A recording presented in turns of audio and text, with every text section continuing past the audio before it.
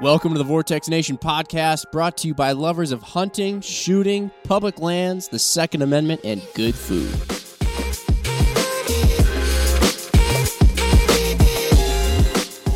All right, we are now at the point in our reloading to the extreme adventure where we actually are going to be reloading some ammunition. Couple little notes here. This sound is not brought to you by MC Ryan, and it's not brought to you by me this time either. It's actually brought to you by MC Eric, who's back there right now doing the knobs and stuff. So thanks to MC Eric. And we're in a different location. We haven't actually done a podcast here yet at the workbench and got our whole setup in front of us. We went through earlier with Mr. Muckenhern, who's joining Mark and I here, all of the things that are needed to start reloading, the actual physical items. If you haven't heard that yet, go back and check it out. And now we're actually here. We're not using exactly the kit that we mentioned before. We discussed in our sort of mid-tier a Lee kit, but there are other ones out there. This, in this case, is the Hornady Lock and Load, or Locked and Loaded, I believe it is. Lock and Load kit. And we're going to be loading up some 6.5 Creedmoor. Yes. Or Creedmoor, if you're not as fancy. So, and then... if you're not as the Creedmoor is the French version of the cartridge. Now this still falls, Jim, under kind of like that intermediate scale. If we're gonna go like ultra simple, kind of moderately simple, complex, then kind of we had like the big Mac Daddy of them all. So we're kind of still in that middle ground. Still here. A single stage press here. We have a couple of other bells and whistles. If you're watching on YouTube right now, you'll see some other things on the table. Actually, not all of them we used. So realistically speaking, if we were using that original Lee kit that we had mentioned, the classic 50th anniversary, I believe it was, or something along those lines, that had everything that you needed in it. Then anyway, so there's some slight differences here, but still, we pretty much did it exactly how we would have explained it on that previous podcast. But like I said, we're going to load up some ammo here. We have Ryan Muckenhern joining us on the press. And Ryan, what do we have here? Because I know a few of the things, unfortunately, we're not going to be doing semi-live, most notably the actual tumbling process. Right. So the cleaning and the prep of the brass prep is kind of like, I think, the longest requirement of time in this entire process, right? So, and namely cleaning it. So we could do some B-roll footage of the Frankford Arsenal stainless steel media tumbler rolling for 2.5 hours if folks want to see that. Maybe not. And so once that's done, ASMR of just a tumbler going for an extended period of time. it looks like a washing machine. It's really cool. So right now we've gotten past that point. I, for the sake of time, have also prepped some cases, and we'll go through resizing, depriming, trimming, chamfering, and deburring here with some of the convenience tools that we got. And then we'll jump into the loading process of actually seating primers, powdering, and then bulleting the cases, which is all, going to be in real time and the way it should be. Quick question for you on the tumbling. Now, when we chatted with Ryan Hay and Tony Paulskill and Nick Laufenberg on the last one of the series, they mentioned with a stainless steel tumbler, if you let it go too long, it can actually start to, they mentioned almost like, for like a better term, like trumpet out the top of the neck. Is that something, I'm not using the proper terms. It could, but like a whole bunch of things would have to happen the wrong way to have that happen. And I have not personally experienced that. I don't let them go for a very long time. It does not take a long time at all. In fact, 2.5 hours is probably a really long time. Yeah. And I think if you read the manual in the Frankfurt or in the Thumbler's Tumbler, which is another really common one, most of the run times are in that 1.5 to 2.5 hour, depending on the quantity of brass you have, the caliber of brass you have, or style. Cool. I've not experienced that myself. I've been really happy with mine. It's tumbled me a lot of cases. So, Noted. Yeah. Noted. All right. So what do we do? We have all this stuff here. I got to say, I felt good when I was chatting with you about everything that we needed. Mark, we're chatting about all the stuff we needed. And I felt good when Nick and Tony and Ryan were like, yeah, this is what you got to do for testing and all. Now it's all laying out in front of me, and I'm starting to get that uneasy feeling again because it's all very real. It is at this point. It's all real. We're actually going to do this now. What do we do? What do we do, Ryan? So we've assembled. What is required to pull off hand loading, right? We've got a quality press, we've got quality dies, we've got case prep equipment, we've got a fantastic powder measure, we've got a couple of different types of powder, we've got a few loads that we've talked about already, just going with it today, and we're going to bring them to the range and test them. So this is it. This is the amassment of equipment required, components required, and the means to execute. Okay. So, yeah. Where do you want me to start? What did you do first to this? Is this brass that's sitting in this little red thing, is that already ready to load? Prepped and ready to rock. What did you do to get that there? Do we have one that's unprepped? We do. We've got a variety, yeah. Take 2.5 hours No. So in my hands here, for those of you watching on this camera, I've got a prepped case and an unprepped case. And really the biggest difference is on the exterior dimensions, the prepped case has been run through the sizing die. So it's been reshaped so that it fits the chamber dimensions correctly and accurately. This is a case as it's been fired, taken out, and as you would see it if you picked it up off the range floor. So the primer is still in place versus the primer is knocked out. And you can see there I've gone and cleaned the primer pockets too. So they're good and clean. Yeah. And then the case mouths on this one is prepped. You can see it's got a nice chamfer, a nice bevel. Oh, and it's nice and circular. Yep. And then this one is just as fired. It may be dinged from the ejection of that or striking the ground. Mm-hmm. So in all of this process. What if sorry to interrupt, but sometimes I've seen unprepped cases where they have a little dent in the main body, the bigger, fatter body of the actual case. Is that an issue? It can be depending on it. Like this prepped case has a very small ding in it. And that's pretty aesthetic. I'm not terribly concerned about it. If, a lot of bench rest shooters and the really anal retentive guys might pull that out and segregate it. A dent like that is cosmetic, in my experience. Mm-hmm. If it's a large dent or if it's into the shoulder process on the case, then it's something I'm like, absolutely not. I discard it. Okay. Because we get into a situation there where is that dent a crease? Does that crease have a crack at the bottom of it? Are we potentially touching off 41.5 grains of H4350 that it has now a segue to escape the case other than the bullet mouth? Okay. So we don't want to do that. But great question. Inspect your cartridges when you pick them up. Look for case mouth cracks. Look for dents. Look for stretch marks and fractures, things like that. Mark. Can I ask a question? Please. I oftentimes hear the term fire formed brass. Yeah. So what are they talking about there? Yes. So fire forming, like I have a couple, or now I currently have one. In the past, I've had a couple of Ackley cartridges, or unique cartridges like a Weatherby cartridge, that have a strange shoulder profile. And let's speak to like the Ackley style cases. So if we have an Ackley cartridge, or Ackley improved cartridge, the case comes from an existent case, like in my example here, a 280 Ackley is what I have. Mm-hmm. So it comes from the 280 Remington, which looks very much like its larger brother and father, the 30-06, just a smaller bullet diameter. When we fire form, we're actually going to use the explosion of the powder to push the case to fill a different chamber dimension and fill that case out into a completely new shape.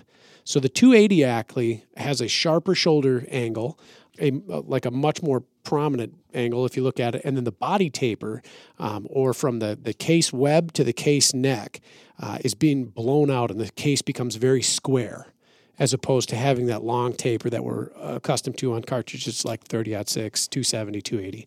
So it gets blown out, and it's a whole new shape, and you do it by firing either factory-loaded 280 Ackley ammo, factory-loaded 280 Remington ammo in a 280 Ackley chamber, or you come up with a, quote, fire-forming load, which a lot of guys will use like an inexpensive full metal jacket bullet or just a bullet that they need to push down the barrel and pop that case out. Okay. With my they just shoot it. They're not trying to hit anything. No, really. Is that safe to be shooting? It sounds weird to put a bullet in a chamber that it's not made for. Oh, yeah. So my 270 fits in the .6. It'll be fine. Don't do that. Hashtag fireform it. I don't know. Yeah. So, and I've seen that actually. So, I've seen guys shoot 300 Win Mags and 300 Weatherbys, which isn't a good deal. Don't do that. But you're using the explosion of the powder to reshape the case to fit a new chamber dimension, and they have to be very similar. So like a 280 and a 280 Ackley are very close together. Gotcha. Okay. With my 300 Weatherby, when the cartridge was conceived, it has a radiused shoulder. So when we look at a 6.5 Creedmoor or 308 or a conventional bottlenecked rifle cartridge, we see an angled or a sharp shoulder, very defined and prominent shoulder. There was a 300 Weatherby or any of the Weatherby cartridges, for the most part, will have this radius there. And I think like a Hemi. Yeah, like a Hemi. That's why, right? I think the concept that's exactly what I was thinking, Jim. I think the concept there was that they called this a Venturi shoulder, and we're familiar with the Venturi in a carburetor, how it swirls the air fuel mixture and allows for a better air fuel mixture, and ultimately better burning. That was the concept behind the Venturi shoulder on the Weatherby, is it would swirl the powder and the burning propellant at that time and have a more even and effective more burn. like powder burning at the same time rather than it like doing kind of this fizzle all the way up or something like that. And whether it works or not is highly debated. I think a lot of people say no, it's with modern propellant technology, probably not. I'll tell you this, it's a monster of a cartridge. I really enjoy it anyways, but I do fire form it. And that's to form that unique shoulder and neck profile to my chamber in my rifle. Okay. Yeah. That's a good question, Mark. Okay. Yeah. So back to the case prep here and whatnot. So what would we do to this? Like, do you tumble it before you do this part? Yep. Then? So this is assuming this has already been tumbled. Yeah.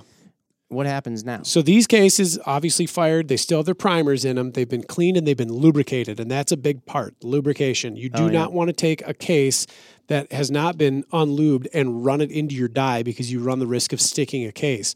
And with an expensive pair of dies, it can ruin your die if you can't extract the case, or it can stop you, and halt your progress immediately. Hey, did I ruin our little Lee Classic hammer loader thing? I don't know if I have not had a chance to tear that apart yet. Okay. So I'm pretty sure I might have. We'll find out. Anyway, for this exact reason. So don't do what I did. Case lube is important. Couple questions on case lube. Yes. What are you using? Yep. And additionally, is it only on the exterior of the case, or does it actually get into the case as well? Well, it depends on what you use, and that's a really good question. So I use a variety myself. What we have here today is Hornady's one-shot case lube, which is a really cool kind of an aerosol application that you spray on, and then it dries. It leaves you with a dry film lubricant. The cases are dry to the touch. They feel very slippery, but they're dry. There's no residue. I really like One Shot. At my home, I actually make my own case lubricant out of pure lanolin and 99% isopropyl. Guy makes his own case lube. It's very similar concept. You spray it on. It takes a very, very conservative amount to make it work. After a short while, the isopropyl dries off, and you end up with perfectly lubricated cases. In that application, some may get into the case mouth. It's not going to hurt anything. If you're going to use like a paste or a wax or a liquid case lube, it's better to be conservative than liberal with that application. If you get too much case lube on your cases, when you load them, that liquid has nowhere to go. So it's going to follow the path of hydraulic. Exactly, and you get a hydraulic deformation of your case. And so you pull your case out and you're like, what happened? And it'll look like it's been moon cratered. And that's where that goes up in there. Usually happens on the shoulder profile of the case or the body. It'll dent down. You have too much lubricant on that part. And then when it goes up into that die, like that liquid goes into a solid state and punches your case. So I generally like the self-dry or the drying type agents. They do a better job. And if you accidentally, quote unquote, put too much on there, it's not as big a detriment. Cool. But lubricate the case. So I have these dies preset. So we've been doing this for a little while here. When you get your reloading press, whatever it is, consult the manual first and foremost. Most of them will tell you about setting up a die on a single stage press. The idea is we screw the die down far enough that when the ram is brought to full extension, you contact the bottom of the die and with slight force, cam over. Mm-hmm. So if anybody's watching there, you can see where I get to the bottom, it stops, and then pops. This is normal function. This is going to ensure that the case gets sized completely throughout the entirety of the body down to the web. Yeah. So very important. You don't want to short set your your resizing die. This particular die also serves another function of decapping. So we're going to knock out our old primer. And all that does is it uses a little steel stem that floats in here, and it just punches that right out through the flash hole. Cool. Not important with 6.5 Creedmoor, but for those of you who might be reloading, say, 308 or other various cartridges that may have been used like through military loading, make sure you check your primers. If you have the non-reloadable kind, you'll notice that it'll have 2 flash holes. You can see this through the case mouth. Don't run that on your die. You'll break your decapping stem. You'll break your decapping pin. So this conventionally primed case will knock out just fine. Might that be a thing in the future with 6.5 Creedmoor? Now that I doubt it. Most of that stuff's Eastern Bloc, and most of it's now rather antiquated. So we don't see that kind of thing anymore. I was gonna say, is there an advantage to a non-reloadable, or is it just a different way that it's been done? It's infrequent. I almost thought not to mention it, but ultimately somebody's going to run into it for funsies, right? So I have these dies set. I have the appropriate shell holder. That is this device on the reloading press. 99% of single-stage presses use a fairly universal shell holder. In fact, I think that's the one from the Lee kit, isn't it? Yeah.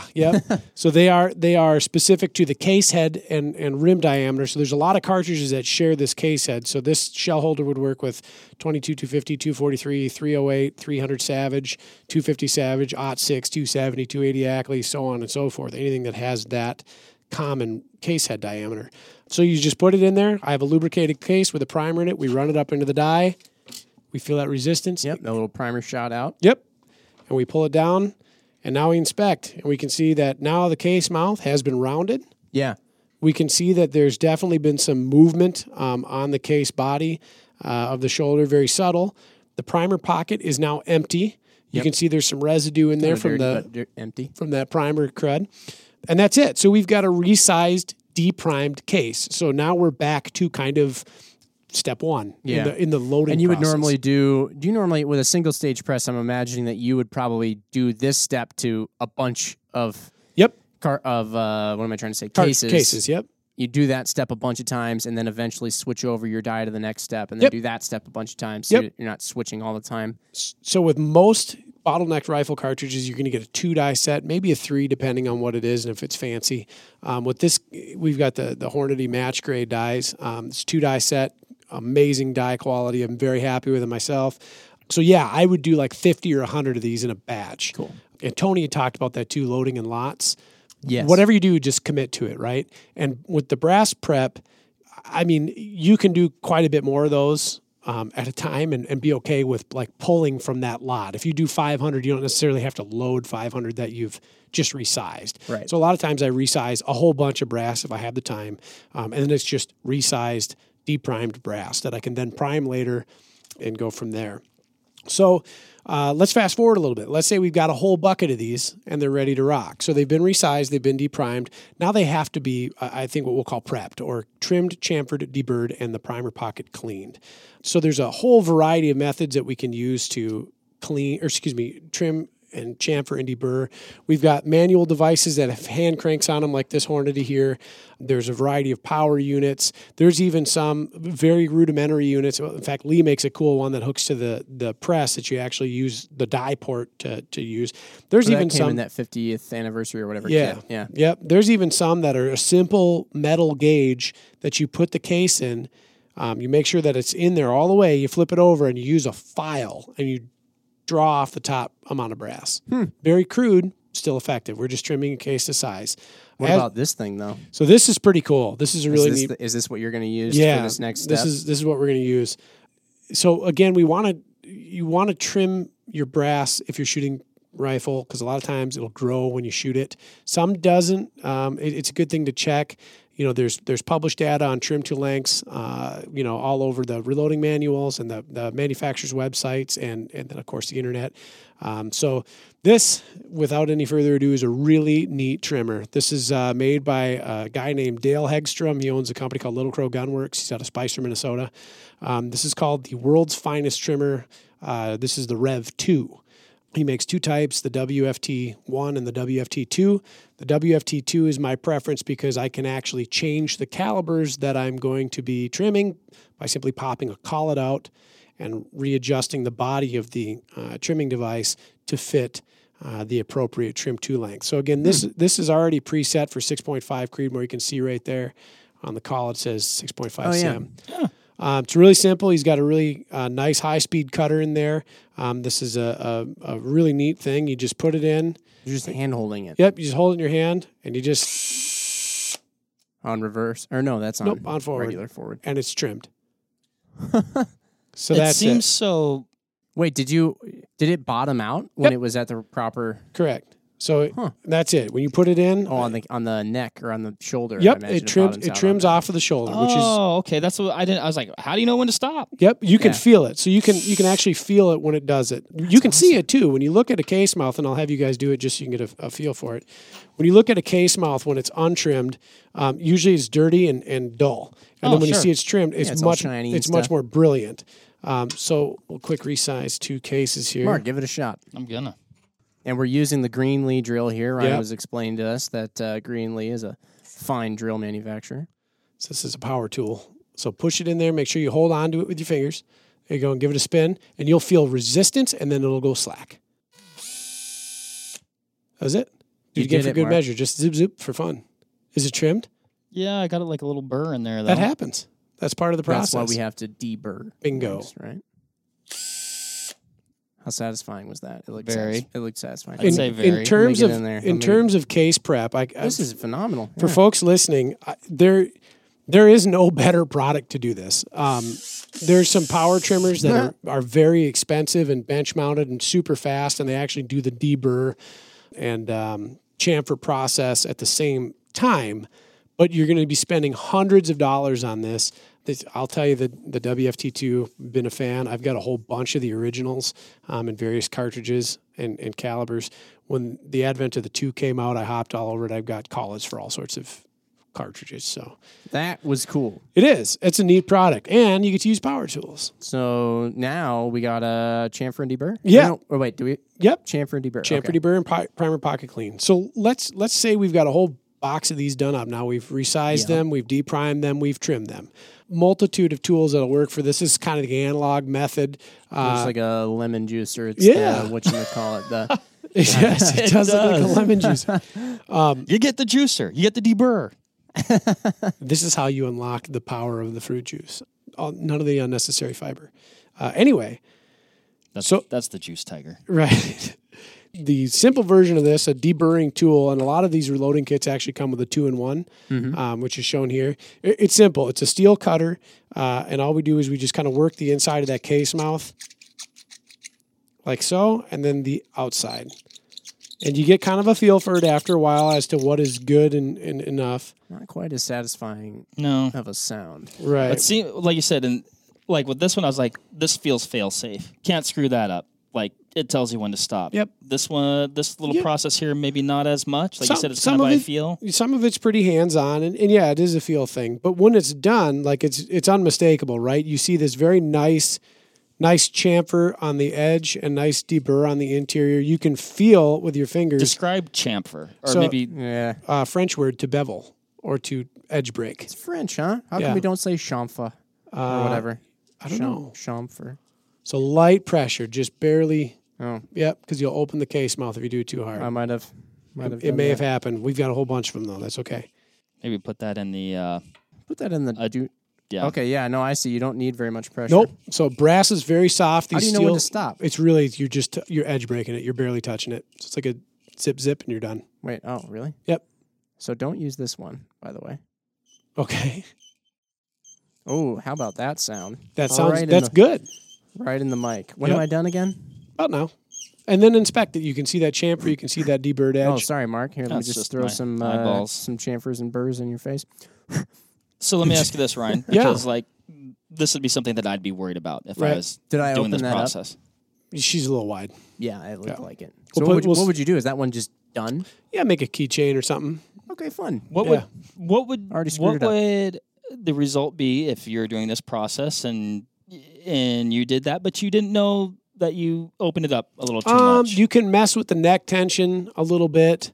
If it was opened up like severely, like I don't think Jim really flared that one too bad. Right. But it might not chamber properly. You may end up with some neck tension issues. You might end up with a split neck because you're thinning that case neck wall. Yeah. So you're removing material and it's getting thinner. Okay. So the analog method, which is what I did from ages like 14 to 19, and then I realized I'm not a chump anymore. Went out and bought me a case trimmer very similar to, or case prep center very similar to this one. This thing looks like it bores into the earth. The little flip of the switch here. Tunnels. We've got the chamfer and deburring tools powered, as well as a primer pocket scraper. So this one is literally as simple as just put it up there until you stop feeling it click, click, click. Put it on there until it's nice and round. Quick little visual inspection. Yep, chamfered. Yep, deburred. And then the primer pocket, note that carbon in there. Yep. Bring it on over to the scraper. Noting the carbon. Give it a little go around. And notice how clean it is. Jiminy Christmas. And that's it. That is a chamfered and deburred. Look at that thing. Cleaned case. So your case is now ready for the next step in the process, which is priming. Questions on this? So, and just the pressure that you were holding, is it essentially just enough to hold it in place? Yep. You're not, trying to. Yep. Yeah. Excellent Otherwise question. you end up like mine with right. a keychain. And you can feel it. Like all that's happening is we're just cutting that material that got laid out to the side when the cutting bit on the WFT2 went and pushed that in there. So we're just getting rid of that. Okay. One thing I like to do too is clean the case mouths. I didn't bring my little case mouth brush, which you can buy, but I like to go in there and make sure all the little brass debris got off of that case mouth on the inside. You give it a little look-see. Yep, that's fine. Works just grand. But that's it. That's kind of step 1 through 3 of the brass prep, or 1 through 4. Okay. So resize, you just do that a couple, like 100 times. Yeah. All these steps we've previously mentioned, and now we're to the point where we have this lot of 50 that you made. Yep. That are ready to be essentially loaded. Yep. Right? So at this point, we're priming, and there's a whole bunch of different ways you can prime. Okay. I think for the shooter who's getting into this, it's a hunter or a casual target shooter. No need to go to the semi-automated systems. I think for a lot of the guys and gals that are out there shooting competitively, where you have high volume, and really a lot of this comes into like convenience. How quick can I load my ammo and spend less time on my bench and more time on the range? There are other options, hand primers or bench-mounted priming tools. You're going to increase the cost a little bit, but they are convenient. Almost every single stage press out there, with the exception of a few, have the ability to what's called press prime. Hornady's is brilliant. It's a simple little dog leg shaped piece of steel here that hooks into a pin that they've pressed into the priming ram. Just sits in there. And by design, it pulls itself out of the way when it's not in use, which then redirects your spent primer and puts itself in the way where it should be when you need to press prime.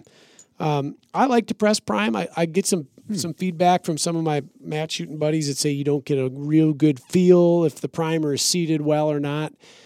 I disagree, but possibly only because I've been press priming my whole life, or my whole reloading life anyway. So I'm very accustomed to it. I can kind of tell when it's in and when it's not, or when it was too deep or when it's too, I don't know. I think press priming's fine for the record. So there's a way you can screw up how much you put in the primer. Yeah, you can damage them, potentially set them off if you slam it.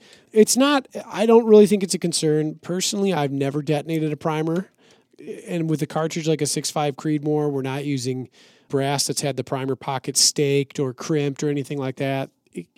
The risk is fairly well mitigated. So talking about primers real quick, there's kind of 2 conventional types, small and large. Small primer pockets can be found in like small cartridges like 221 Fireball, 22 Hornet, 223. 221 Fireball. That sounds like when we got to do a 10-minute talk on. That's a super cool cartridge. That's one of my favorite cartridges, actually. I wanted a 17 rim Fireball for a real long time. Yeah, never got one. Right? Not a very popular cartridge, I don't think. No, but regardless, small primer pockets generally reserved for small volume cases like those, or for match cases. So there's a bunch of small pocket 308. They call it 308 Palma, and there's small pocket 6.5 Creedmoor. You can get it from Starline or Lapua. And there's some advantages to it, and there's some disadvantages to it. I guess it really just depends on how picky you want to be. I'll tell you this much. The folks at Hornady load some of the best factory ammo on the market. All their factory-loaded ammunition is large primer. Large primer is good enough for me, right? Okay. So that's how this press is set up right now. It's got a large primer arm set in it. A note on primers. There is an up and a down, and you can screw this up. Okay.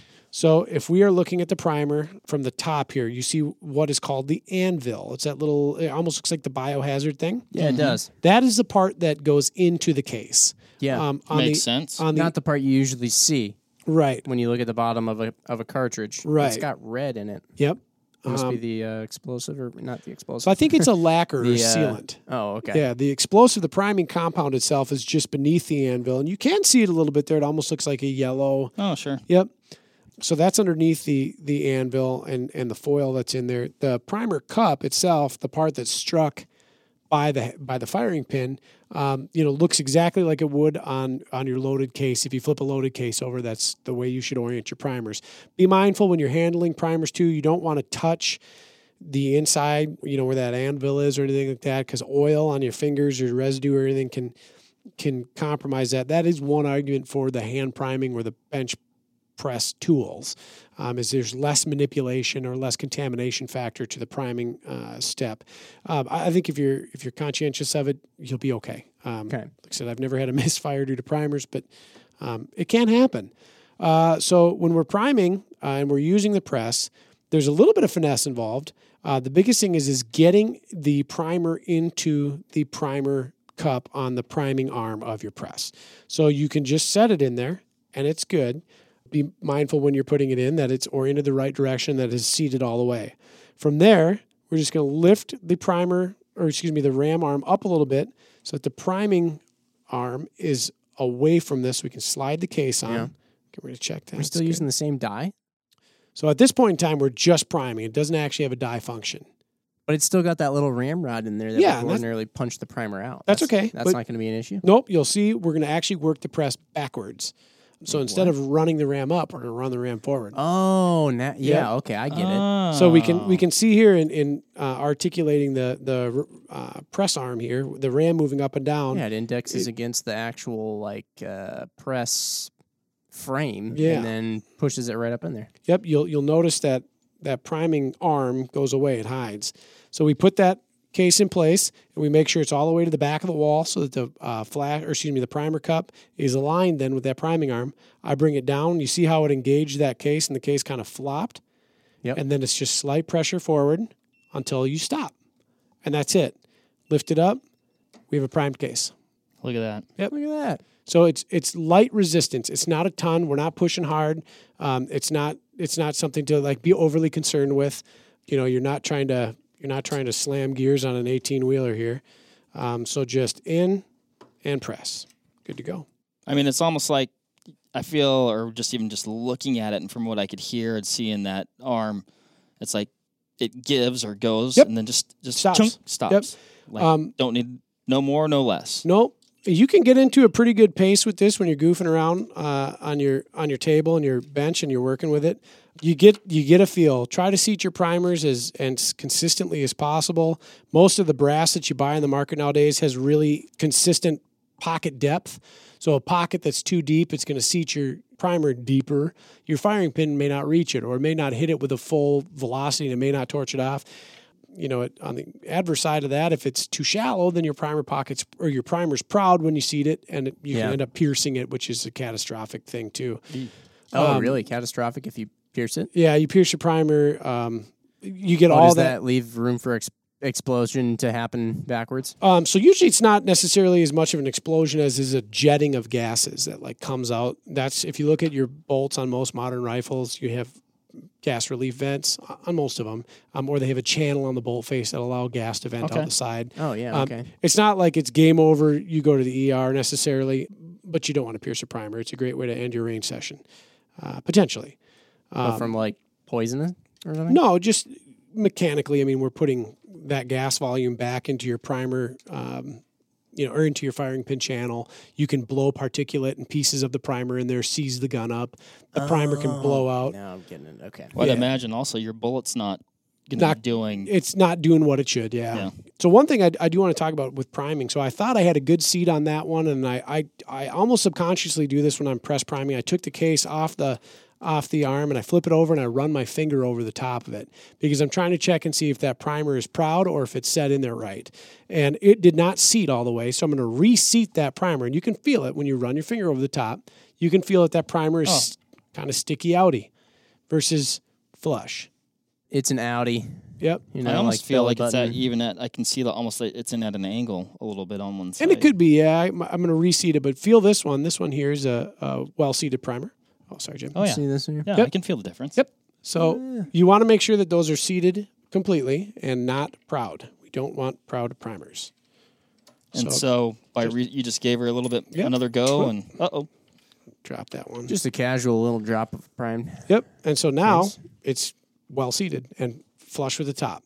There she so is. just a little dab will do you, and you're okay. May I? Yeah, please. Get in there, Mark. Here, I'm going to walk in front of you because we've got cords. We haven't gone wireless yet. Mm-hmm. Trying to, like you said, these little buggers are... Little buggers. There is. I'll go this way. No, I already even touched it a little too much. All right, well, we'll just go like this. That's right, Mark's got it. Take a seat at the old station. I've already got her in it. That's okay. There you go. Okay. Now, where were you pulling from over here, Ryan? So I'm going down the row. So that one is not primed. So prime that one. So you're going to have to lift. You're going to take a seat at the chair. There you go. Sit in the old reloader's into chair, the cockpit. Mark. You're going to slide that in. You're going to push it all the way to the back of that. There you go. And then just bring it down. You'll feel that tension as you push that forward. And boop, you're there. And then just slight tension forward. And that's it. I wanted to yell bang so bad. So flip it over and give her the old finger check. Make sure it's not proud. A little proud? A little bit. Just give it a little kiss on there. Nope, you're out of the groove there. There you go. Get back in. Perfect. All the way back. Just that, yeah, there you go. That little extra hip thrust ought to do it. I don't know, Ryan. Good to go. Okay. 100%. Just You're phenomenal. fine. Yeah. Mark, that was exceptional. We did it, everybody. Yeah, we did it. That's good. Thank you. I'll I just switch wanted to do spots one. here. Well done. Well done, that was Mark. good. You're going to be doing a whole heck of a lot more because I don't know what the round count is at the extreme, but Yeah, we're going to need about 160 between us, plus, enough to do all the sight in, all that good stuff. so you got a couple few. Yay, 200? Couple few. Yeah, 250? I I like your conservative approach, Mark. Then we also got to test it out at the range. So that's going to happen. Yep. And Ryan, this is what you said. You in your reloading room, you've got this all set up with the TV and all that stuff. You get your Netflix in during your reloading. So by reloading room, adventures. you mean house because I live in a tiny little box. Yeah, that's so right. yeah, I just kind of look across the room. Mark's been there; he's seen it. It's lovely. It looks. Sounds lovely. You don't know what to think when you walk in. You're like, okay, what's this guy got going on back here in the hills? But yeah. By the way, I agree with everything in your manifesto. Oh my God. That's the best thing that's ever been said on the Vortex Nation podcast. Yeah, so that's it. Press priming is really easy, and you don't have to go out and buy a fancy priming device to get up and running. God, and when people do this hand priming thing, Yeah. this I can't envision it in my head. So the Because hand, it sounds like they're just squeezing over and over and over, but I'm confused as to where the cases are going in. so you still have to manually input the case and then take it off when it's done. But the priming mechanism on a hand primer is just It looks like a hole puncher or something. exactly is what it looks like. It has like the same kind of feel to it, right? So I'd be curious, though, like you said, I guess, obviously I know very little about this, but I would think over time, perhaps, though, like with hand fatigue, because that's what some of those guys were talking about. Oh, man, your hand after a while. So You might not be pushing it in as far. right, yeah. Yeah, you could probably have to be more I mindful. mean, you could, of but that. check your work. Yeah, true. I think a lot of reloading for a lot of people is off-putting because they fear the unknown, and we're dealing with a small explosive, and they think like this is how I die, and I don't. Yeah, definitely. I don't think that's necessarily the case. So there's not a lot to goof up in that. So long as your primers don't stick out, you've got them oriented the right direction, and you've got the right powder in your case, you should be okay, right? Ryan, on your Dylan, that progressive thing, which would be essentially with the pull of a lever be doing a bunch of these steps we're going to be discussing all at once in different stations, different bullets. It's quite incredible. I'm segregating this one because I'm not able to get that seated without undue resistance. Oh yeah, that's really poking. Yeah. So either the primer pocket is a little bit large, or there's a burr in it, or the primer is slightly oversized. What if you just reversed ordered? Yeah, would you just run this through the depriming thing, or can you do that when the primer is live? You can. What I personally do is I liquidate the primer with a drop of water, or I fill the case with water, and then I kill that primer. And then that way, when I do this, kill that by putting water in it. Oh, just by putting water in, you killed it. Correct. So when I if you can imagine, primers have a lot of force. Sometimes we'll just take a primed case and we'll just shoot it in the range. It's like bang, like a gun. It's very loud. They're very powerful. I've done that with like my muzzleloader. Yeah, just shot a primer in it without a charge. Imagine more juice than that. Really? Yeah, they're pretty hot. Well, shotgun primers are pretty hot too, but I do not want a primer going off when I have it hooked to the things that can increase pressure. So that's not. That's fair. Yeah, that makes sense. That's not a good way to lose an eye. I mean, it is a good way to lose an eye. There's but a number of good ways to lose an eye. That one's kind of on the lower end. Yeah, I'd skip that. I mean, if it's pirate-related activity, that's one thing, but this is just damn unfortunate. Something to be said about being a pirate. Yes. Losing your eye. But that's like the gist of press priming. All right. Yep. So yeah, that's it. You want and back to the Dillon thing. Yep. So that thing is pretty fancy. Mm-hmm. What am I trying to say? We're reloading right now, single stage, partly for the economy of having the single stage setup rather than going with the crazy, more expensive setup. But also, for some reason in my head, and I don't know if this is all placebo or whatever the word would be, the single stage seems like you could be more precise with it. Do you reload like anything precision on your Dillon with a progressive loader where it's doing a bunch of stuff all at once, or do you only reserve the precision stuff for your single stage where you're going to be really concentrating on one route at a time, or does it not really matter? So I've done precision loads on my 650, or what I would call my precision 3-gun loads. So, I mean, the word precision is somewhat subjective there. Okay. If they shoot under 3/4 minute, they're pretty darn good for the ranges that we shoot a 3-gun. But I don't do any like big game hunting or match loads on it. I don't think that's to say that you can't, though. And in fact, our good friend Scott Parks, who's one of the most accomplished reloaders I've ever met. I had the joy of helping Scott move into his new house with all his reloading stuff, and it was impressive.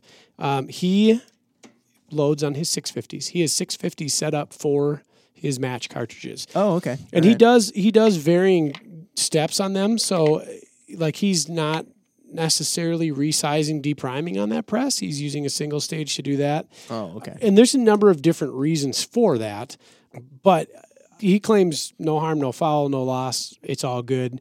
My 650 loaded ammo shoots as good as my single stage loaded ammo.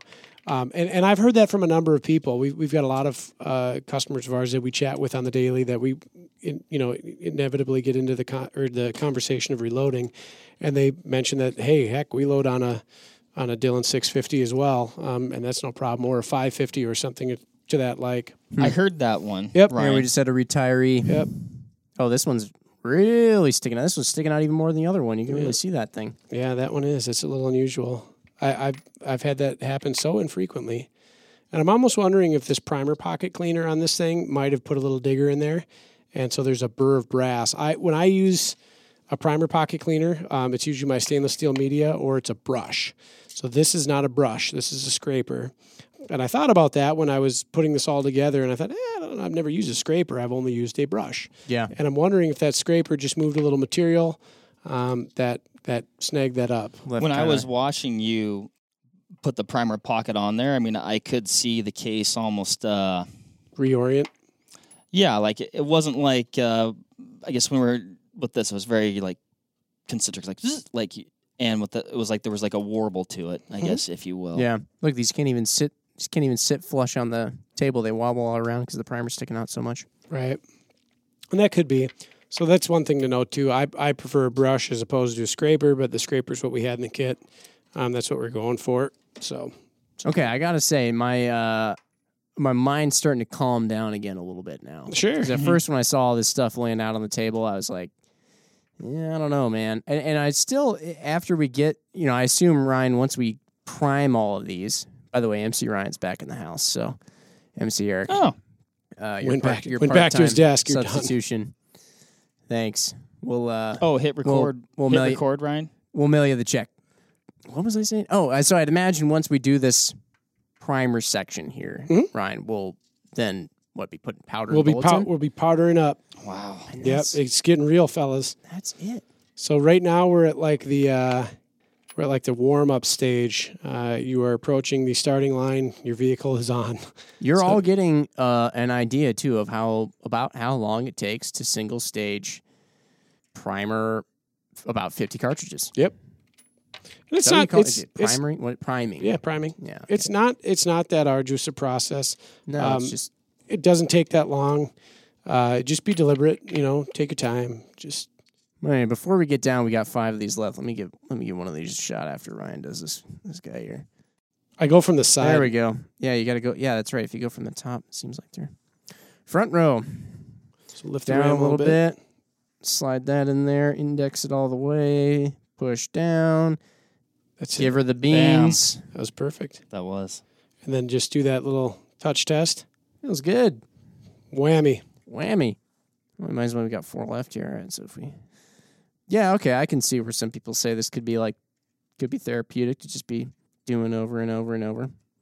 Do you ever find yourself like having to catch yourself going on autopilot a little bit? Like where you're going, and then kind of like, oh, wait a minute, I didn't really. Like, you ever been driving down the road, and I almost even hate to admit this, but you ever been driving down the road and you sort of snap out of it, whatever it is, and you're like, wow, I don't remember actually the last 3 miles. I could have driven right by Godzilla, wouldn't even notice. I do sometimes, yeah. Especially when I'm doing large volumes of 9, because that goes so fast. Like it's about 950 rounds an hour. Holy man! So like, yeah, you're getting into the groove of things, and then you're like, oh shoot, did I check for powder on those last ones? Is it right? I mean, I think with anything, once you get proficient with something, you get more accustomed to the lackadaisical approach. It's not. I've never, like I said, aside from I had one case failure on a press, and that was due to a long drop. We talked about that drop tube issue that I had. That's the only incident I've ever had. Quite an incident to be your only one. It was a doozy. Yeah. I know some guys have done some pretty radical stuff on some of the progressive tube or presses. They'll have like a primer tube. So you'll put several hundred primers in it. And that sounds like a recipe for fun. And there's a lot of force in the primers. And inadvertently, somehow they managed to explode all of them. So they chain reaction and like blew the assembly into the roof or into the shed ceiling. I don't know how one gets to that point, but nonetheless, he did. I think he actually did it a couple of times. So yeah, aside from a couple that the primer pockets were a little malformed from that scraper. So we got about 48? Yeah, these are ready to be powdered. So the powder is something now. Yeah, the powder. Does that mean we're going to move over to this super sensitive scale? Yeah, this thing is crazy. It's pretty wild. I'm really impressed with it too. I've been a RCBS Charge Master 1500 guy for a long time. It's an amazing tool. It loads quickly. It loads efficiently.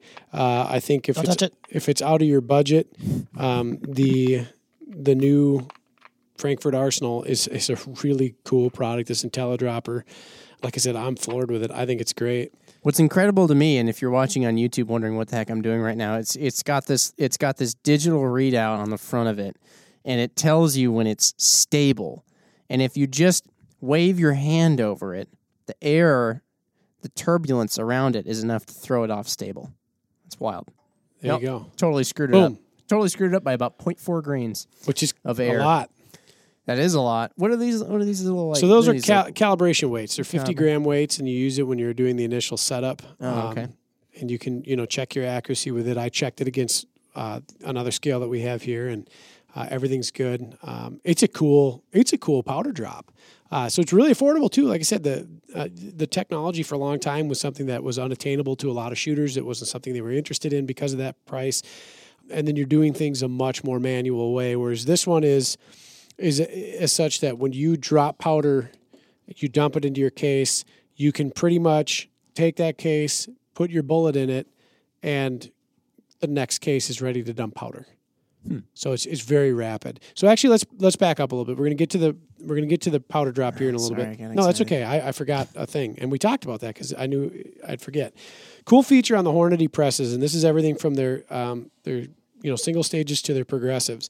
They've pioneered this amazing thing they call the lock and load bushing system, which is an interrupter thread that's O-ringed, and it's this neat little collet that you put around your standard 7/8 dies, screws into your press. You can even get adapters for your other presses. So I have this on my RCBS single stage. A quarter turn, and the die comes out. Now, earlier, we set this die for depth and dimension, and you lock it in place with a locking collet around the body of the die, which is really cool. So this die we can now take and we could put back in our die box if I hadn't moved that away. And then we remove our seating die, install our seating die. And this was also preset. So this die has a whole different function. We're controlling the depth at which the projectile will be seated into the case. Yes. So same thing. It's already preset. Not out of the box. I had to set it. So for those of you listening, one of these dies do not come preset out of the box. And you give her a twist. That. Yep. Just set it in. It's a quarter turn. It comes out. Drop it in. And you set that seating depth by just toying with it and checking with a micrometer until it matched. Yep. For right now, by the way, for folks listening as well, I know we talked to Ryan Hay, we talked to Tony and Nick and those guys, and they suggested the whole process of going through and really fine-tuning a load. Right now, what we're actually just going to do semi-live for you is just essentially try and copy the factory load. Correct. That's our first step. So basically, you adjusted seating depth, played around with this until when you measured it with a micrometer, it measured essentially what Hornady said precisely to do. Yep. Okay. So very excited about that. This is the first time I've used this die set, which I've actually had in cellophane for a long time. Thankfully, this podcast came up and had a reason for it. Really nice dies, these match grades. So we're in the powdering and seating process. Everybody's going to have their own kind of, I think, process with this. I guess the way I like to do it, I don't like to powder a bunch of cases and then seat a bunch of bullets. What I like to do is powder case, seat a bullet, powder case, seat a bullet. And the reason for that is if you can imagine, let's say we get 36 of these powdered up and I'm bringing my little powder pan over here and I spill a bunch of kernels into powder. We've just wasted however long it took us to powder those 36 cases because did I spill extra in there? Yeah. Am I about to create an unsafe situation? So for me personally, I like to powder a case and then seat the bullet. Okay. Let me ask this also, Ryan. Yeah. So we were talking a little bit about humidity and different atmospheric elements. Yeah, Tony mentioned that. Could there be a risk of if you took the time to powder all these cases and left them in maybe a more humid environment, would you be compromising it, or is that not enough time? No, certainly. I mean, I'm not a chemist, so I can't really tell you how fast powder absorbs stuff. Right. Great question for the folks at the powder companies. Call them up and ask them. I'd be inclined to say yes. If you are going to have a volume of powder exposed to, ambient air, you could attract enough moisture. If you're reloading in the bathroom and you get the shower on, it's kind of warm and the fan's not running quite, and everything's kind of getting misty and humid. You're trying to save time, though. I mean, I get it. Right. I get it. Hey, been there. Use your left arm to lather and your right arm to actuate the press. Yeah. Outside the shower curtain. It's kind of like one of those European bathrooms where the toilet is really actually in the shower, and you can just kind of... Yeah. Certainly not a water fountain. Okay. This cute little brush that comes in the Frankfurt thing. Yeah. That's pretty neat. For brushing your extra. For brushing things. Okay. I see the powder funnel. Yeah. Which is actually... Glad you brought that out because it saved me some questions here. Okay. So yeah. A couple of things I'll encourage people who are listening to this thinking about getting into reloading. Buy as many cartridge case blocks as you can fit in your cart.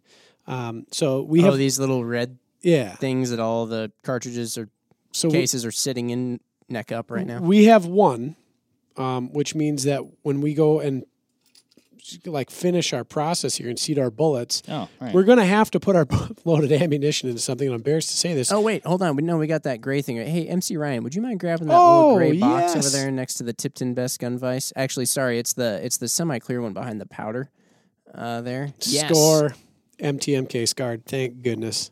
We were thinking a little bit. Thank you so much. This is so have something to put your loaded cases correct. In, so they're not just really around like loose change and in your change cup holder. That's it. So without further ado, let's switch back to the IntelliDropper. Intelligent thing. So we've decided that we're going to load 41.5 grains of IMR's Hodgins H4350, not to be confused with IMR 4350. It's a different powder. H4350, very popular powder with the 6.5 Creedmoor crowd and a lot of those other similar cases. I love this powder. I've loaded a ton of it, especially in cases similar to this. Not the 6.5. This is actually my first time loading 6.5 Creedmoor. believe it or not. Wait, what? Yep, never loaded it. I thought we got like an expert. Smell that. It smells like apples. It does smell just like apples. Yep. You made up for the fact that you've never done I this don't think before. it smells like apples. Oh, well, Mark, I guess you're going to be loading like your own a- ammunition. Yeah, well, you're from Seattle, so your Solvent. senses are all screwed up from all that rain. Oh, my gosh. So a couple things if you're using a powder dropper like this, and I've made this mistake probably 50 times, make sure that the powder dump funnel or the little tubey is closed. Because if it's open, you spill powder up. And do not scoop powder off your bench and put it in. That is dead powder. Spray it with a misting bottle and vacuuming it up with your shop vac. It's over. So we're gonna pour this in here. That's your basically ejection port for powder that you haven't used. Correct. Down there. So okay, Now- make sure it's closed. How much powder do you just eyeball it? You're like, oh, Well, that's about good for... There's a thing 50. there's a thing to this. I don't just eyeball it. I think that having a little more weight on the powder column above the tube is going to help with metering. I've seen this. I don't know if I've necessarily proved it to myself in the past, but it's happened enough times where if my powder column in my hopper is low, it throws slower. It doesn't meter as nice. That could be dependent on the type of powder. This powder is an extruded powder. You can see it's like a short little section of noodle or rod. Yeah. It meters pretty well. There are powders that meter worse. There are powders that meter better. I think a little bit more weight up there is a good thing. It's going to keep things moving. So with this particular powder measure, your Traeger, you make sure you got enough wood pellets. In yeah, there, right? exactly, which are an extruded pellet. Same thing. This thing actually is kind of like a little Traeger auger. It makes delicious things. Mm-hmm. Once this is done, so this is the majority of the commercially available digital dispensers on the market. You would select your grain weight. In this one, we're going to go 41.5, and we can see below here the target is 41.5. True. We're stable. We're going to hit play. And it's loading the tube. Okay. And out comes the goodness. It is ejecting powder at this moment in time. It's going a We little try not to bump anything, right? right. It's going a little slow right now. I didn't calibrate it for it today. I calibrated it the other day. I actually thought it would have been going a little bit faster. And it might get there. We'll see. So boom, we're at 41.5. That's it. It's that simple. It did it all itself. Yep. And so I take it and we pour it in the powder funnel. Yep. We make sure it all fiddles down there. The pan is empty, and voila, we're back on. Now this is where, like I said, I like to seat a bullet. So I move my powder funnel to the next case to be primed. Right. I also do have this in manual mode. I do. I'm sorry, Jim. What's wrong with? So if it's in auto mode, it just automatically begins dispensing the powder when you set it down. Whoa! Yeah. So you've now put the powdered case inside the Shell I'm holder. trying to remember all these names. Shell Shell holder. Okay, shell holder, and that's on the. It's in the shell holder. Yep. You have a bullet. I do. You're holding it in your fingers. I am. Is this actually going to happen right This now? is going to happen. So a couple things. I took the priming arm out before we started this because I don't want to run the risk of somehow touching that primer because now we have... Come in here, boys. Should we get an boys, eye huddle level, up. or is this... We can get an eye level if someone was coming for we a tight forgot shot the here. recommended Ryan Hay safety glasses. Sure. Safety yeah. glass is not a bad idea. Why don't you ask him did he say he uses safety glasses? Mark, He said he does. Mark stepped on his own Mark cord. just stepped on his cord. Yeah, see, the cords are really... They haven't been an issue until just now. So we have a powdered case. We have a projectile. Everything is good. Here's what I do. I set the bullet on there. I slowly bring it up. I touch it. I pull it back down, and I visually inspect. See how it straightened that out? Wait, yeah. Oh, you didn't even do it yet. You Nope. just kinda I just made sure it's centered. And the reason for that is I don't want to just run that thing up there all willy-nilly because you have the potential for causing run out by forcing it in there all funny like. So I'm going to bring it up, and here's what I'm going to do. You're going to feel slight resistance. I'm going to go about halfway up. I'm going to pull it down. I'm going to rotate it. I'm going to go back in, and I'm going to seat it. And then that's it. So that is a loaded cartridge. Look at that. And now, it is Perfect. one of the most rewarding things. So what I'm going to do then is I've got a comparator here. This is a device that's used to measure the depth that we've seated to. Now, one thing I'll tell you is this: the comparator is an additional option from Hornady, and there's a couple other companies out there that make them too.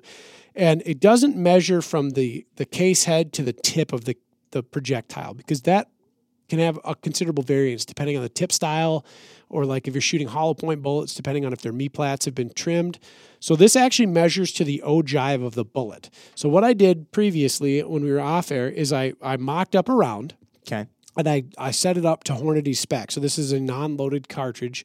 And if I measure it, I can see that on our indicator here, we're at 3.295 to the ogive. And if you hang out on our Instagram very often, the main Vortex page, we played Instagram Jeopardy not long ago, and that was a trivia question. What is the ogive being the curved looking section of the front of the bullet before you get to the tip? Yep. Right? So you're measuring off that rather than the polymer tip. Correct.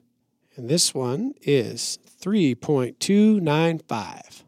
Nice. Presto. One thing I'll tell you, and important about seating depths on primers, if your primer is proud, it's going to throw that measurement off, right? Because your primer is going to interact with your dial caliper. Sure. Oh, yeah. So make sure your primer depth. Another little backup. And that's check. It. That's our loaded cartridge. The case has been set. These dies, the resizing dies, use a special thing called a neck collet that, or actually it's a bushing, that sizes the neck to the appropriate tension. I measured a bunch of factory Hornady ammo. I found out what that is. For those listening, it's the .288 collet. Anyway, that's it. That's a loaded cartridge. We're done. What would happen? We've done it. We made one, everybody. Ryan, what would happen if, let's say you measured that, and you go, oh, she's a little long, and then you realized, oh, it's because my primer is a little proud. At that point in time, I'm done with that case for a while. I pull it. We use an impact bullet puller. I pop the bullet out. I dump the powder, which shouldn't be contaminated. You should be able to salvage it. I kill the primer. I then knock that primer. I let the case dry. I reprime it. I repowder it. I reseat the bullet. Wow. Okay. Yeah. Resize too, excuse me. If you pull a bullet out of a case, that case neck is partially expanded. You've lost neck tension. So don't just pull a bullet and put a bullet. The whole Yep. thing. Yep. You're just about pretty much all over. Correct, yeah. I mean, at that point in time, you're looking at your brasses and your bullet, which is salvaged, is the two most expensive components. Again, your powder should be okay. The primer is 3 cents. Call it a loss. Yeah. It's not worth sticking a bullet in your barrel with a contaminated primer or powder charge. Just, make a new round. It's okay. That's why they make more powder and more bullets. So let's move along. So you guys get the gist of it, right? Do you want to see me do one more? Or you want to jump in? I'm going to jump in. Mark, do it. Okay. So Marco's going to do this Take thing. the tray. Grab it by the little, see how it's got the handle? Yep. And try not to, don't bump the stem in which the powder comes out. Like I just did? Which you just did. Okay. That's okay. No powder came out. And just slowly dump it in there. Shazam. Okay. It's all good. Carefully seat that back on the old tray there.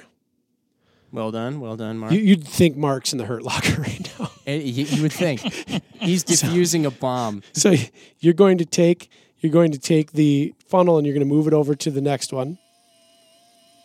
Oh, that's how we keep track of things. Yep. So now we're not going to double charge inadvertently, which you couldn't. You'd spill powder all over, and you're going to. Boy, she's full. Yeah, you're going to carefully walk behind me, not to spill any of that powder. It's funny because it just doesn't look like so incredibly much, but. And you're going to slip it into the shell holder. As is, right? I don't have to. Yeah.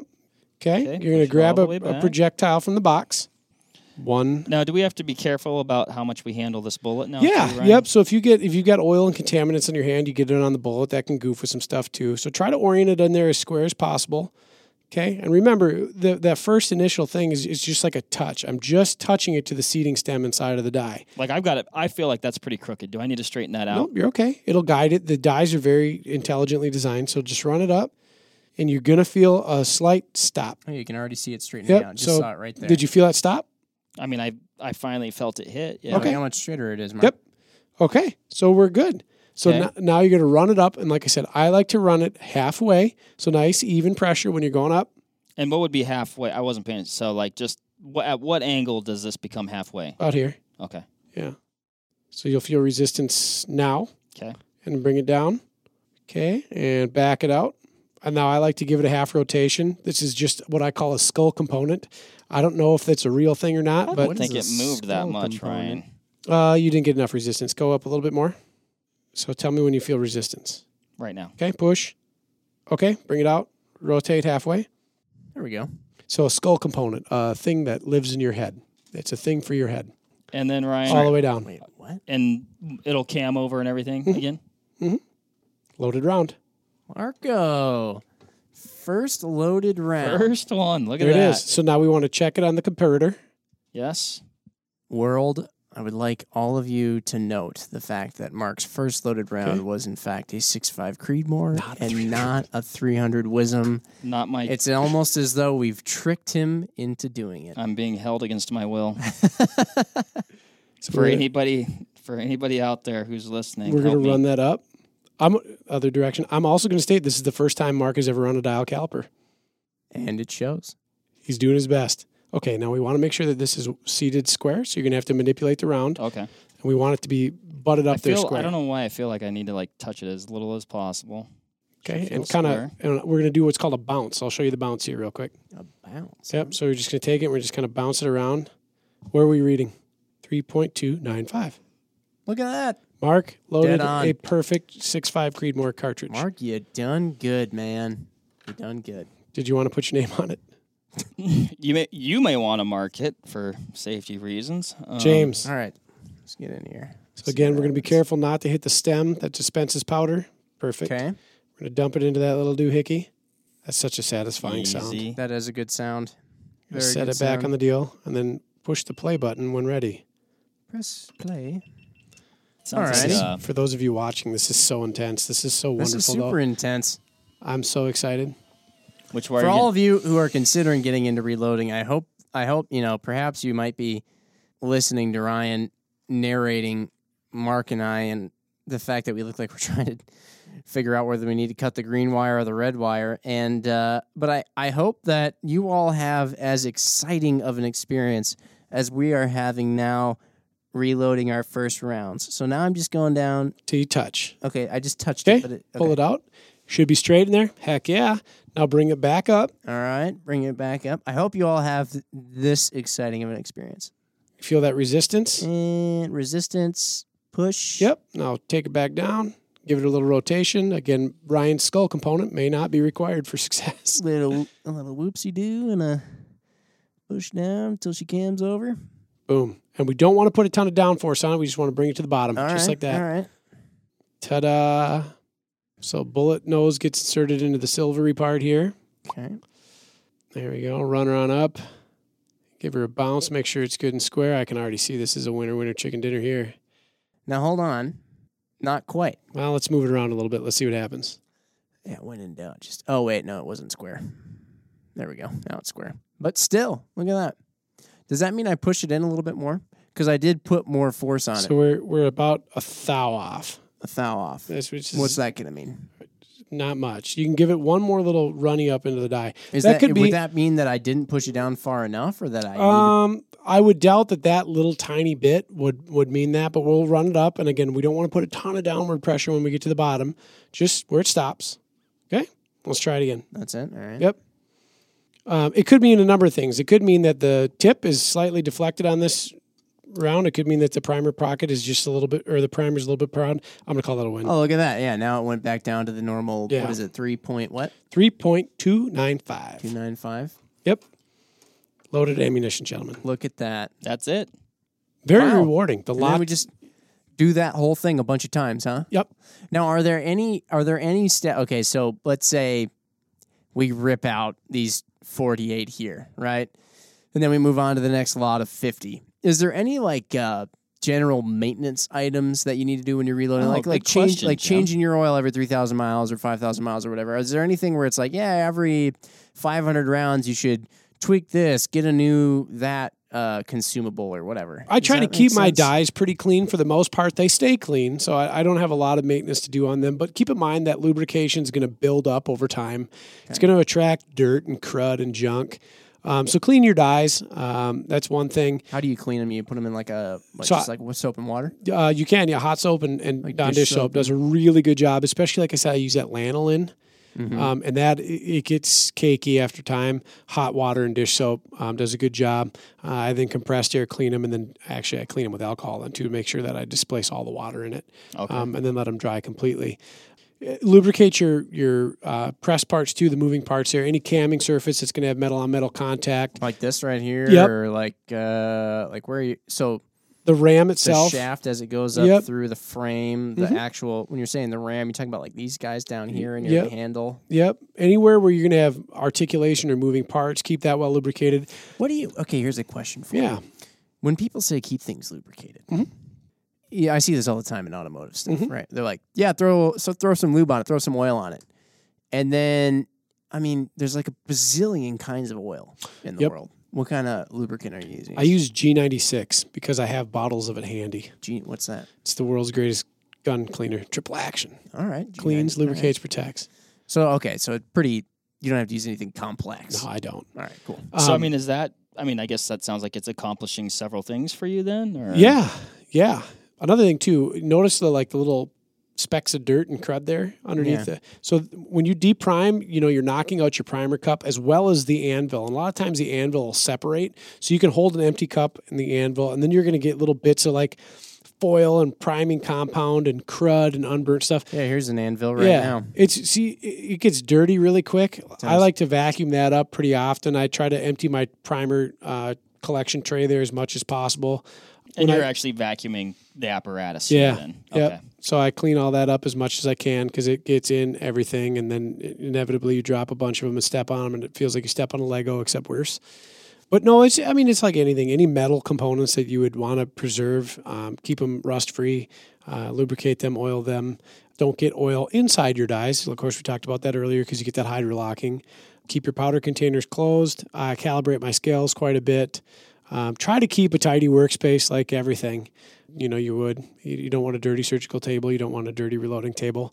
But there's not a ton of maintenance items to be required. You're not you're not resharpening things. You're not.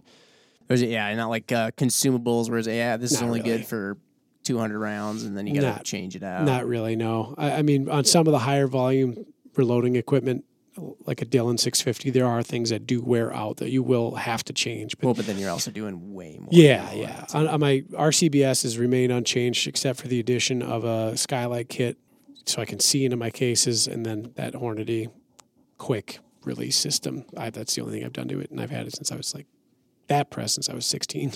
So it's been a while. That's it. That's loading ammo. Mark? I like it. We've loaded ammo. 45 more